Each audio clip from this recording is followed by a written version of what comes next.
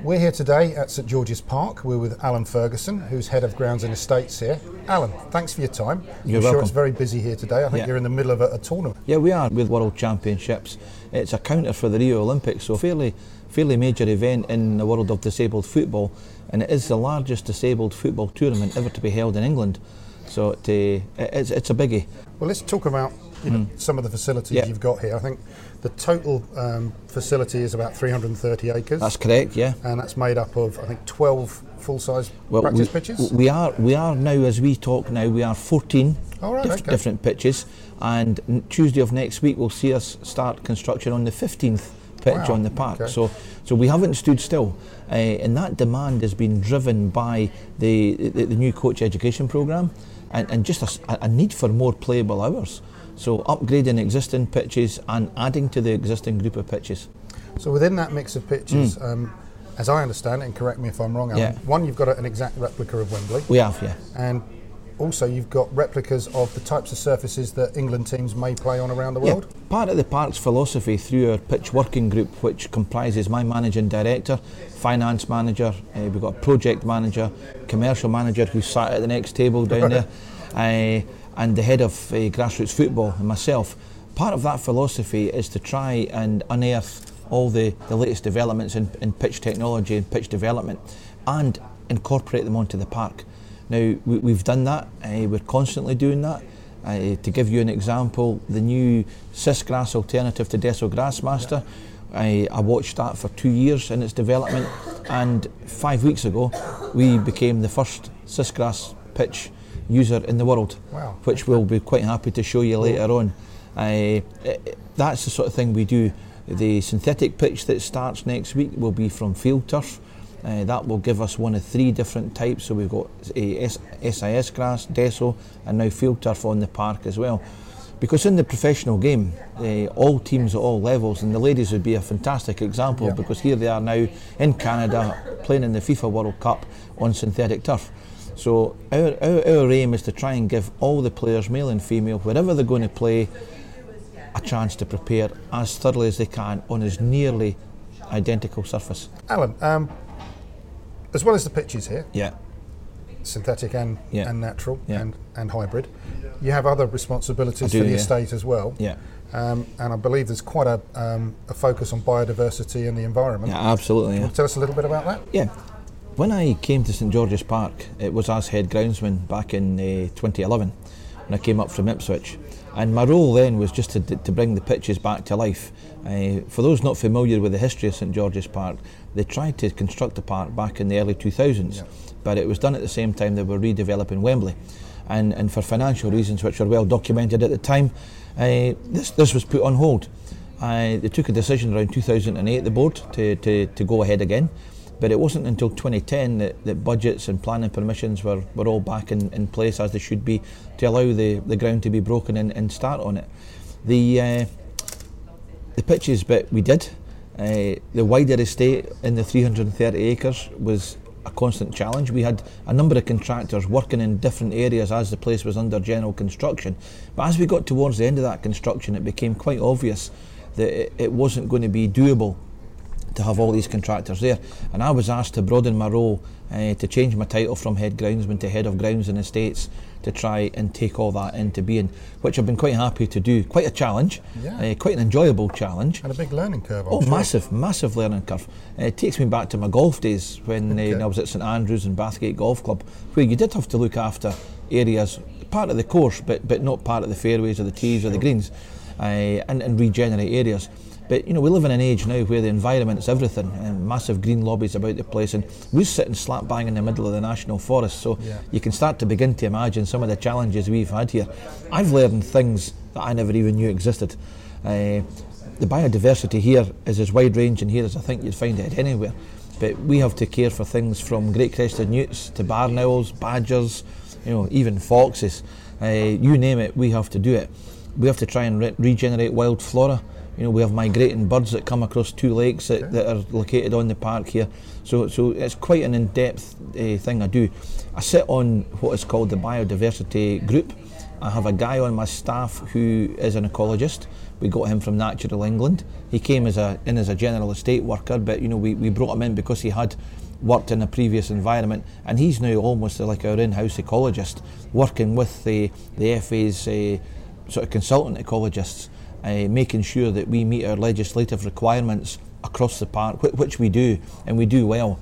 That's a big challenge in itself, surely. Huge challenge, because the world watches you, and because we're the FA, we're seen as a bit of a target. Yeah. So we have to make sure we nail everything absolutely properly, which we do. There's a number of people we can consult. We have a traffic light system in place now, so green is where my pitches are on the park. I can pretty much dictate what happens and when it happens there. There's amber areas where I need to make a phone call just to check that is okay, and there's red areas. There's red areas where we have to go through a proper process. If work needs doing, then I can do it. You mentioned the guy that you've got on the team as an ecologist. What sort of size team have you got here helping you look after the 15 pitches now? Yeah, we're not as big as I'd like us to be. My aim back in 2011 was for the staff and the maintenance programmes to grow in line with the business, but it's been so popular, which is great. The business has shot off, and we've been playing catch up. We are catching up. And I think the group of 14 that I have now will be 15 by the end of August. I think we need to be in the low 20s. When I compare us to like-minded facilities at Manchester City, United, Chelsea, Tottenham, Arsenal, you may be getting sort of mid-20s, high 30s as staff at seasonal times of the year. But an average of 25, 26 people. We're 14.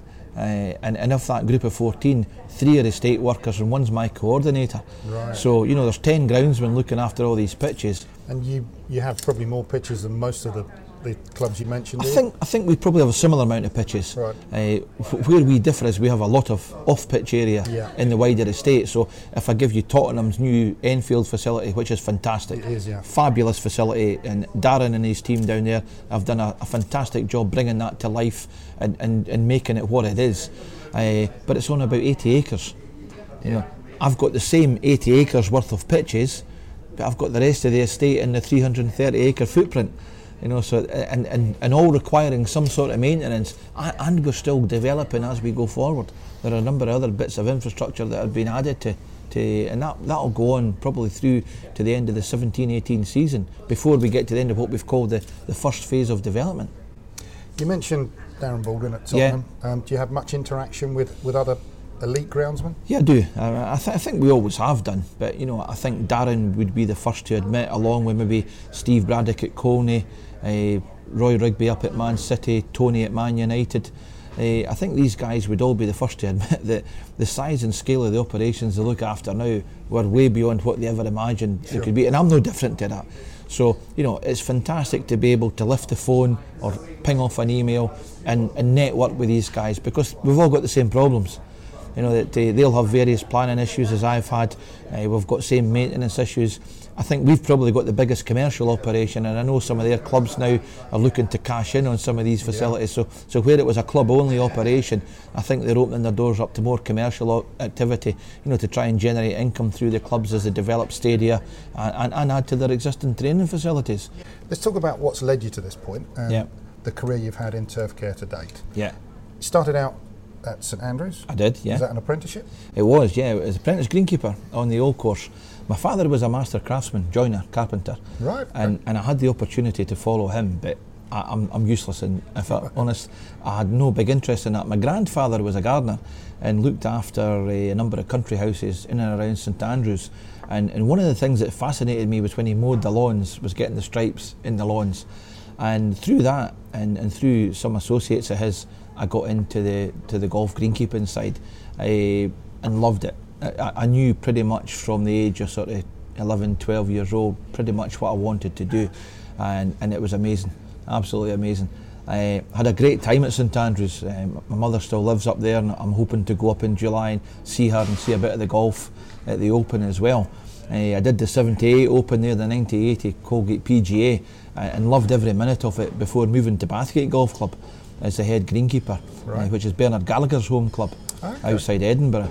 And it was while I was at Bathgate I started getting more and more involved with a company called Sports Turf Services. It was run by a gentleman called Mike Eddington. That was a contractor, was it? Contractor, yeah. And they did golf and football. And there was an opportunity came up there in the sort of mid-late 80s to join Sports Stuff Services as an assistant contracts manager. Still working in golf, but working more in football. And at that time, football was changing.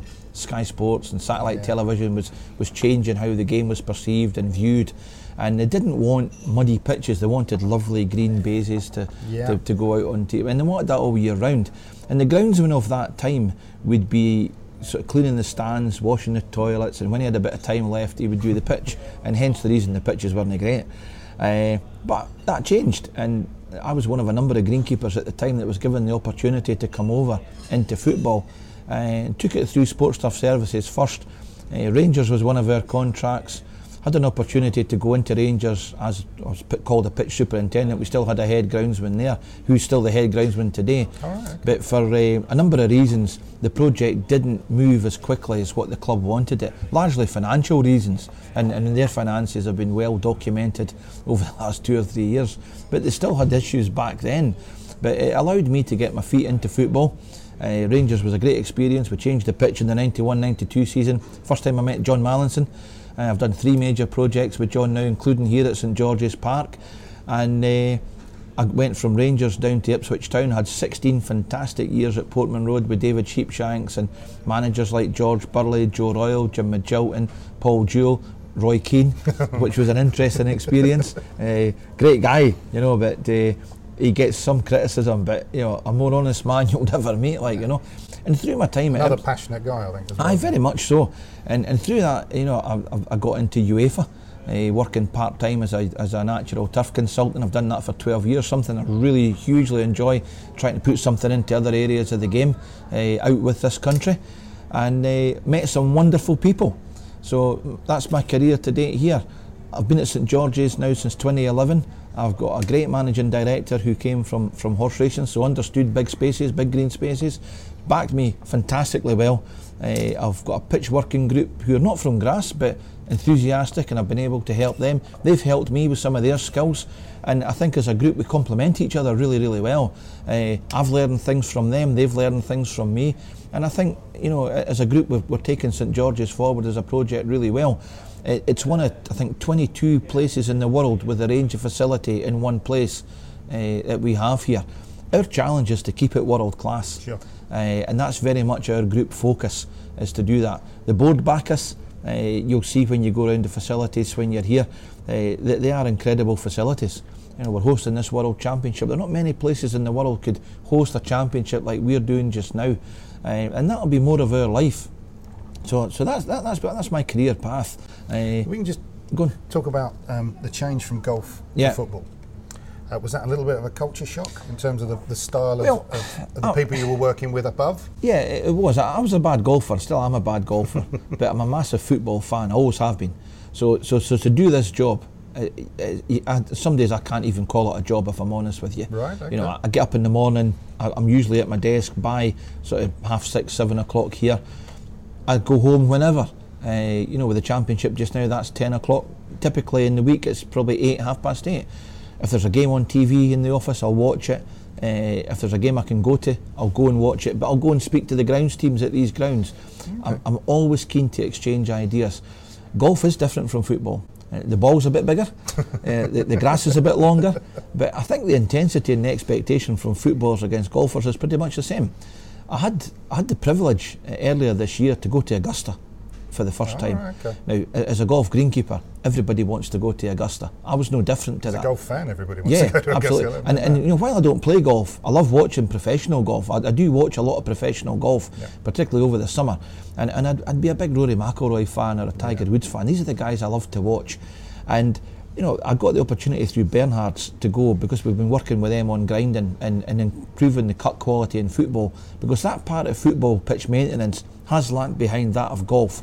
Although I did it in golf 30 odd years ago, it's taken a long time. I hired them in Ipswich, but I've got my own grinders here, and there's a wee bit of revolution going on, and I'm delighted because it will increase the quality, improve the quality of football pitches.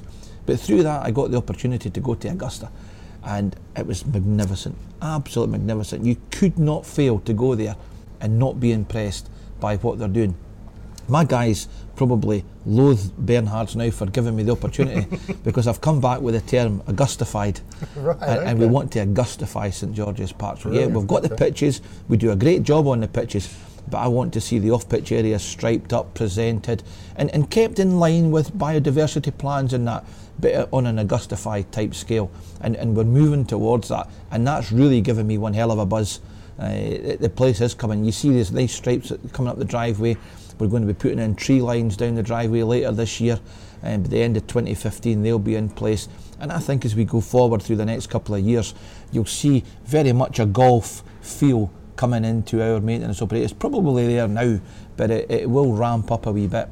And then hopefully by the end of 2018 there is proposals to put a golf course on here at St George's Park. Yeah, planning permission was granted to Trust House 40, who owned the ground before us, and we're very keen to put a 9-hole course on here. Wonderful. But as a golf academy, but something that the guests can utilise as well as an amenity when they're on site, because we are a wee bit out in the middle of nowhere here, and we do need something else for them to do.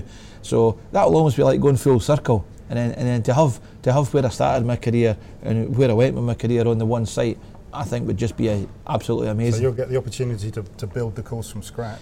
I'll get involved in it. I've been out of golf for a long time, and that's clearly specialised in the design and build as what a football pitch is.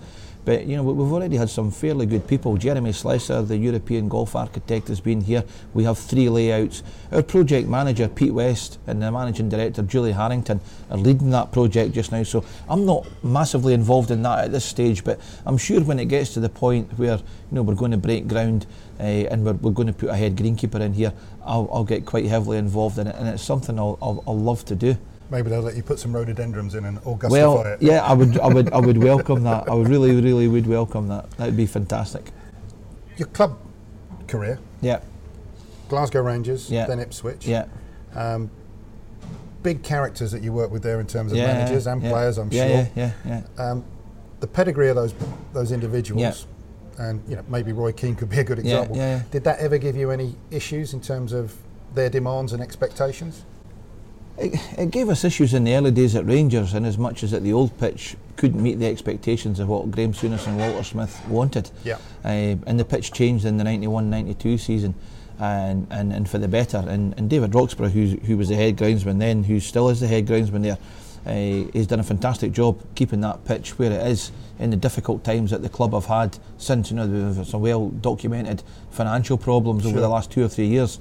But Rangers had a debt then, because the club's aim back when I was at the club was to try and keep up with the English clubs, hence the Terry Butchers and the Chris Woods and the Gary Stevens and the Trevor Stevens and the Mark Hateleys of this world, why they came up here, why the 2 Ukrainians, Mikhailichenko and Kuznetsov, came over, Pete Hoostra from Holland came over, Brian Laudrup from Denmark. So very much an international group of players who all wanted to play on a near perfect surface. Sure. In Scotland the weather's not that generous to allow you to do that. And David still has his challenges with that, but the pitch construction is way above where it ever was there now. And as I say, credit to him for managing to do that in what is a very difficult part of the world to do that. Rains every second day in Glasgow, but they've managed it. And I think now they do meet that level of expectation, albeit it's in the wrong division. Sure. And the calibre of player isn't quite the same. When I came down south, the Ipswich always had a reputation as a decent pitch. Although it's 100% natural, and it's still one of the oldest pitches in the upper divisions. Ben Connell, who succeeded me there, still has the challenge of keeping that old pitch going. It needs to be dug up. I've told the owner that. Okay. They still invite me to the director's box. They won't let me buy a ticket, which is lovely. Ipswich is that kind of club, very much a family club, and it's East Anglia's club. It's the fans' club, and it was a huge privilege to go in there and look after that pitch, and to win awards with it was amazing. On the days that we were presented on the pitch there, the ovation that myself and my staff got, it made the hairs on the back of your neck stand up. Okay. So really good, and gave us a profile, gave me the profile to build my career on the back of. So I owe Ipswich a lot, I really do. Talking about awards there, yeah. One of the questions I wanted to ask you is, the clubs you've worked at have enjoyed success on the pitch while you've been there. Yeah. You yourself and your teams that you've worked with at those clubs have enjoyed personal success in terms of awards and recognition in the industry. Yeah. Out of the two, which is more satisfying? I think ultimately seeing the players enjoy playing on the pitch and bringing the club trophies, winning titles, that has to be what you're there. Okay. The fact that I can do the bit for my profession and my personal aims and ambitions is good. I think the managers and players I've worked for some great guys, some of the top names in the game. They're all winners. They all want to be winners. They'll all talk to you about cultivating a winning mentality. I think as a professional groundsman, I'm no different to that. If there's an award for a pitch of the year, or a training ground of the year, I want to win that award. And I think that's what helps us to set our goals and ambitions here at the park now. I want to be continuously challenging myself and my team. I want to raise the bar. We're doing things with a number of companies in the industry, trialling equipment, trialling products, because we're looking for that near perfect programme. I don't think you'll ever achieve it, sure, but you'll get pretty close to it. And that's really what we want to do. That's what drives me on. So if there's an award for me to win as a groundsman of the year, great, I want to go and win that. But equally, if a player wins the player of the year or the team win the championship, that's fantastic, because at the end of the day, nobody's bigger than the club. The club is everything. Owned by the fans, probably the focal point of the area it's in. I mean, Rangers, as you know, are massive in Scotland, sure, but across the world. Ipswich were the pride of East Anglia, still are, despite our neighbours up the road, maybe enjoying a wee bit more success around what Ipswich are. But it's great to do that, and to walk around the town and people stop you and come up and talk to you and congratulate and just want to talk about the pitch, or fans coming in from abroad to watch games and want to take 5 minutes of your time. That's fabulous. That's really good. You mentioned working with different suppliers on new innovations, etc. Obviously, in your very high-profile position here, I'm sure you work with a lot of different people. Do you have a list of preferred suppliers, or is the kind of broad spectrum open to you? Well, what I did here, my wife, who's my coordinator, and I, when we set up the Ipswich training ground, we worked very closely with Anselms Jacobson, primarily because they were already a club sponsor, but they're on our doorstep, so it made perfect sense. Scott's Fertilisers at the time were at Bramford. Everest now, Yeah, Everest now, yeah. So Harrods and Lowestoft. So we had 3 of the main shakers and movers in the turf industry in East Anglia. So we lent very heavily on them. What we've done is we went through the Ipswich project and it expanded the training ground at Playford Road. People like Campy Turf Care came into play, and 1 or 2 others. As I've come to St George's Park here, the model of key partners I had around me at Ipswich have expanded here. So what Carol and I have done, and part of her job role, is to maintain a business relationship with them. So she's almost like the ground staff department's business manager. Gotcha. She sits with the commercial team here. Because we're married in FA life, she can't report directly to me. Sure. But next best thing is she sits with the commercial team, and the commercial manager, Holly Glover, her team and Carol link very closely to my team, because these are the guys that are bringing me the business. Yeah. Carol can help them manage that, make sure I don't get completely overwhelmed, that I can get time to go in and do the jobs I need to do. But also what she does is she brings in the partners. The partners are developing equipment and products at the time, so we're constantly researching that. And I have a group of partners around me. Now I've been criticised quite roundly at some exhibitions since I come here, because I don't give enough people a chance to come here. I don't think that's true. I think there is an open door here. If someone can demonstrate to me that what I'm currently not using and they are providing is better, we will include that in the programme, and we've done that. We've actually introduced additional partners into that scheme. So Bernhard's would be a classic example into that. Premier Pitches on the support side, on the renovation side, have come into that. So we will bring people in if they've got something that will add value and raise the bar at St George's Park. We will bring them into that group of partners. But the partners understand my philosophy, they understand the board's ambitions, the managing director's ambitions, the players' expectations, from Roy Hodgson right down through all the groups, and from all the visiting clubs that come here. You would not believe the level of expectation people have. We had the Qatari national team here recently, which was difficult for a number of reasons. But one of them was that they just want perfect pitches, and rightly so. We've had FC Barcelona here last year, 12 months ago, for a training camp. They went on to do quite a fantastic treble, and I was fortunate enough to be in Berlin when they lifted the Champions League as the third part of that treble. But that started here at the park. So that level of expectation is very, very high. So the partners have to understand that. Constant search for improvement. Yeah, we're never happy with our lot. Okay. We always want to move on and onwards and upwards. And if we can get that through networking, if we can get that through the partners, and the partners have extensive networks in their own walks of life as well. So I've got a wealth of information coming into me all the time. It takes a hell of a time to sit and read it out, you know. And I've also got one guy who's probably quite special to all. My oldest son, Rory Ferguson's the deputy groundsman at Fulham. Yeah. He had an apprenticeship with myself. He's gone out on his own, and he's quite opinionated as his dad. So he's not shy at coming forward, and you know, he's a good guy to bounce things off of. So I very often will ping an email to him and say, look son, have a wee look at that and tell me what you think. And he'll be brutally honest, like, you know, if I'm right, wrong or indifferent, like. So I've got a great group of people. Alan, you talk there about managing upwards, and you talk about a relationship with a board and different financial pressures from club management. Yeah. The other side of things that must be different is you were working with one club manager at club level, and he had a vision, and you work together. But now, I don't know how many different team managers are calling on you, and how many different things they're asking you for. It's a great question, and one which I probably couldn't answer off the top of my head. But yeah, you're right. At Ipswich, I had a manager who wanted to work in a particular style, had his training schedules, his fitness coaches. I had a great relationship with them. And one of the things I encourage all young groundsmen to do is have a great relationship with your coach or your manager. I tell them, you know, if they have a relationship with their girlfriend, they have to have that same intensity, a relationship with their manager and coach. And you should always be proactive and lead that.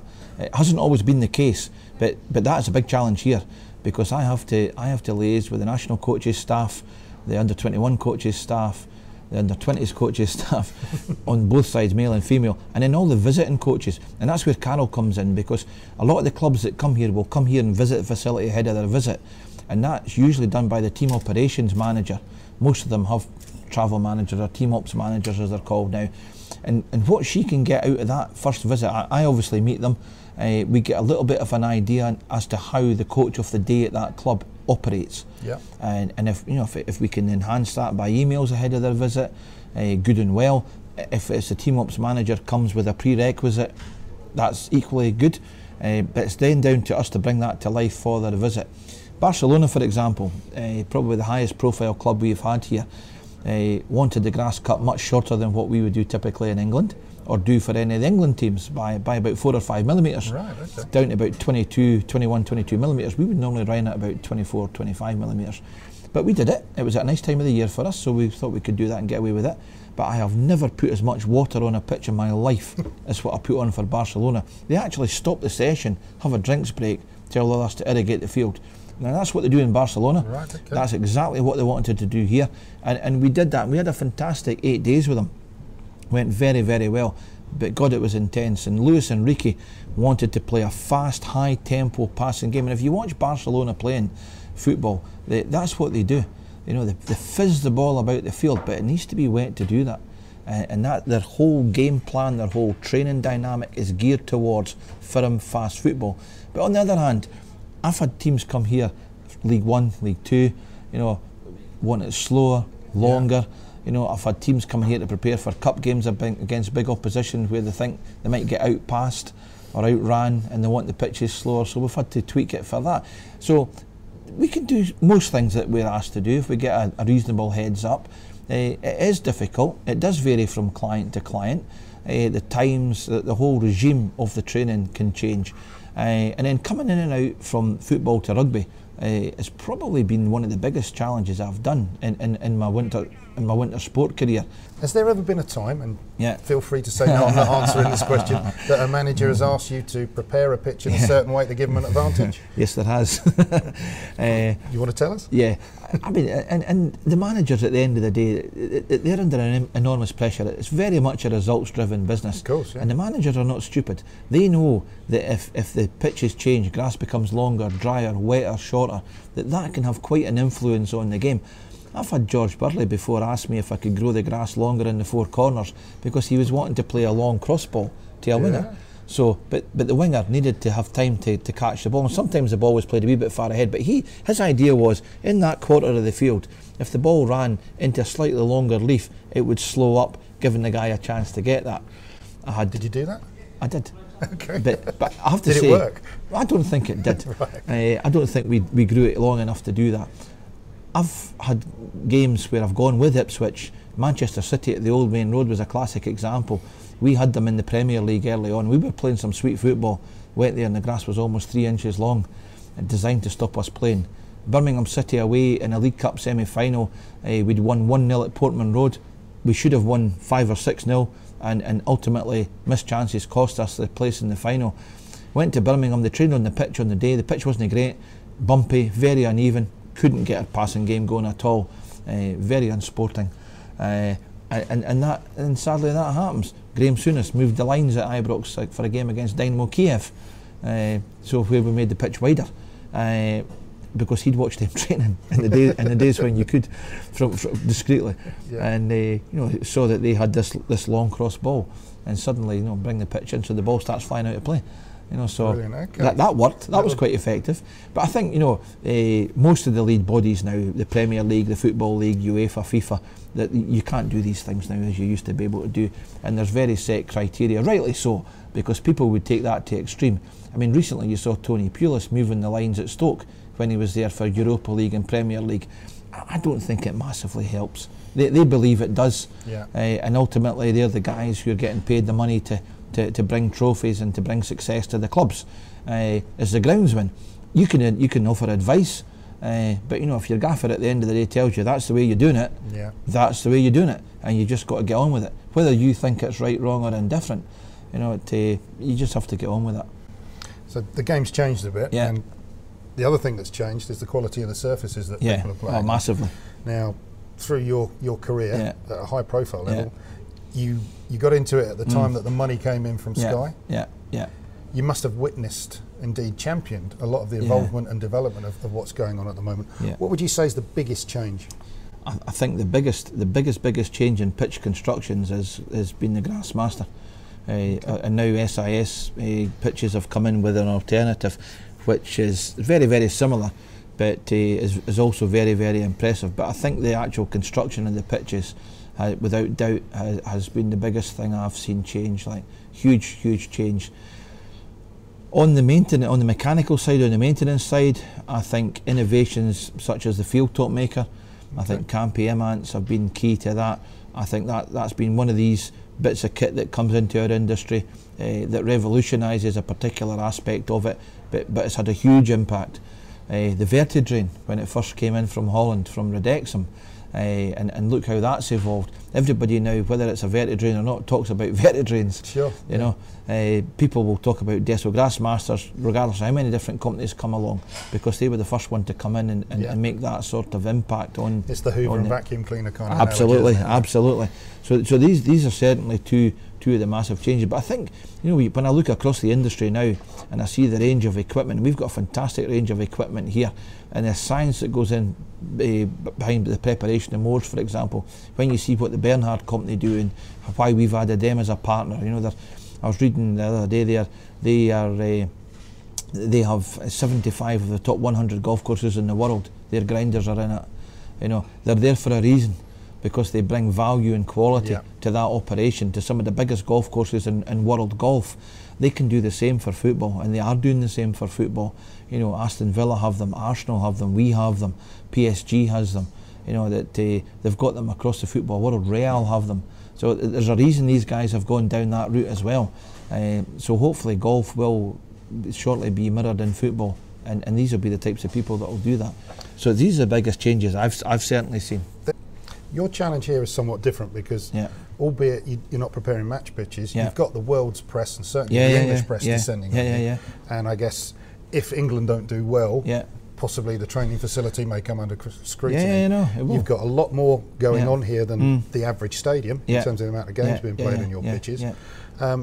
Tie that in together with, you also have to prepare, I believe, different surfaces to match different pitches that England may play on. That's an almighty kind of jigsaw to try and pull together. Well, it is, and it's a challenge. It's a challenge I enjoy.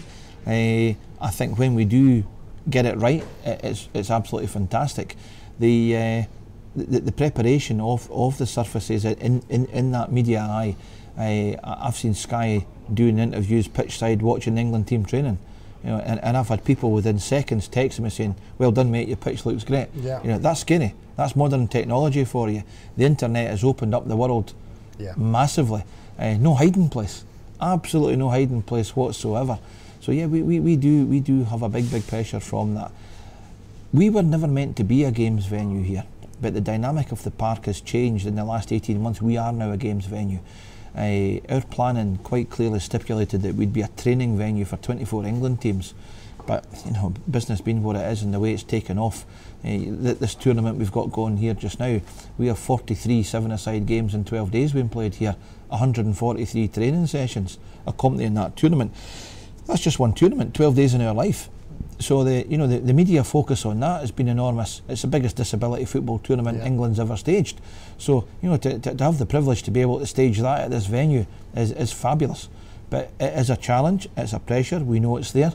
We come out of this into the pre-season. We have Norwich, Crystal Palace, Benfica are coming here. We have Burton Albion will be back here, the Nike Academy base here, and we'll have one or two others who will rock up for a couple of days to take care of the medical facilities, or take advantage of that and use our pitches.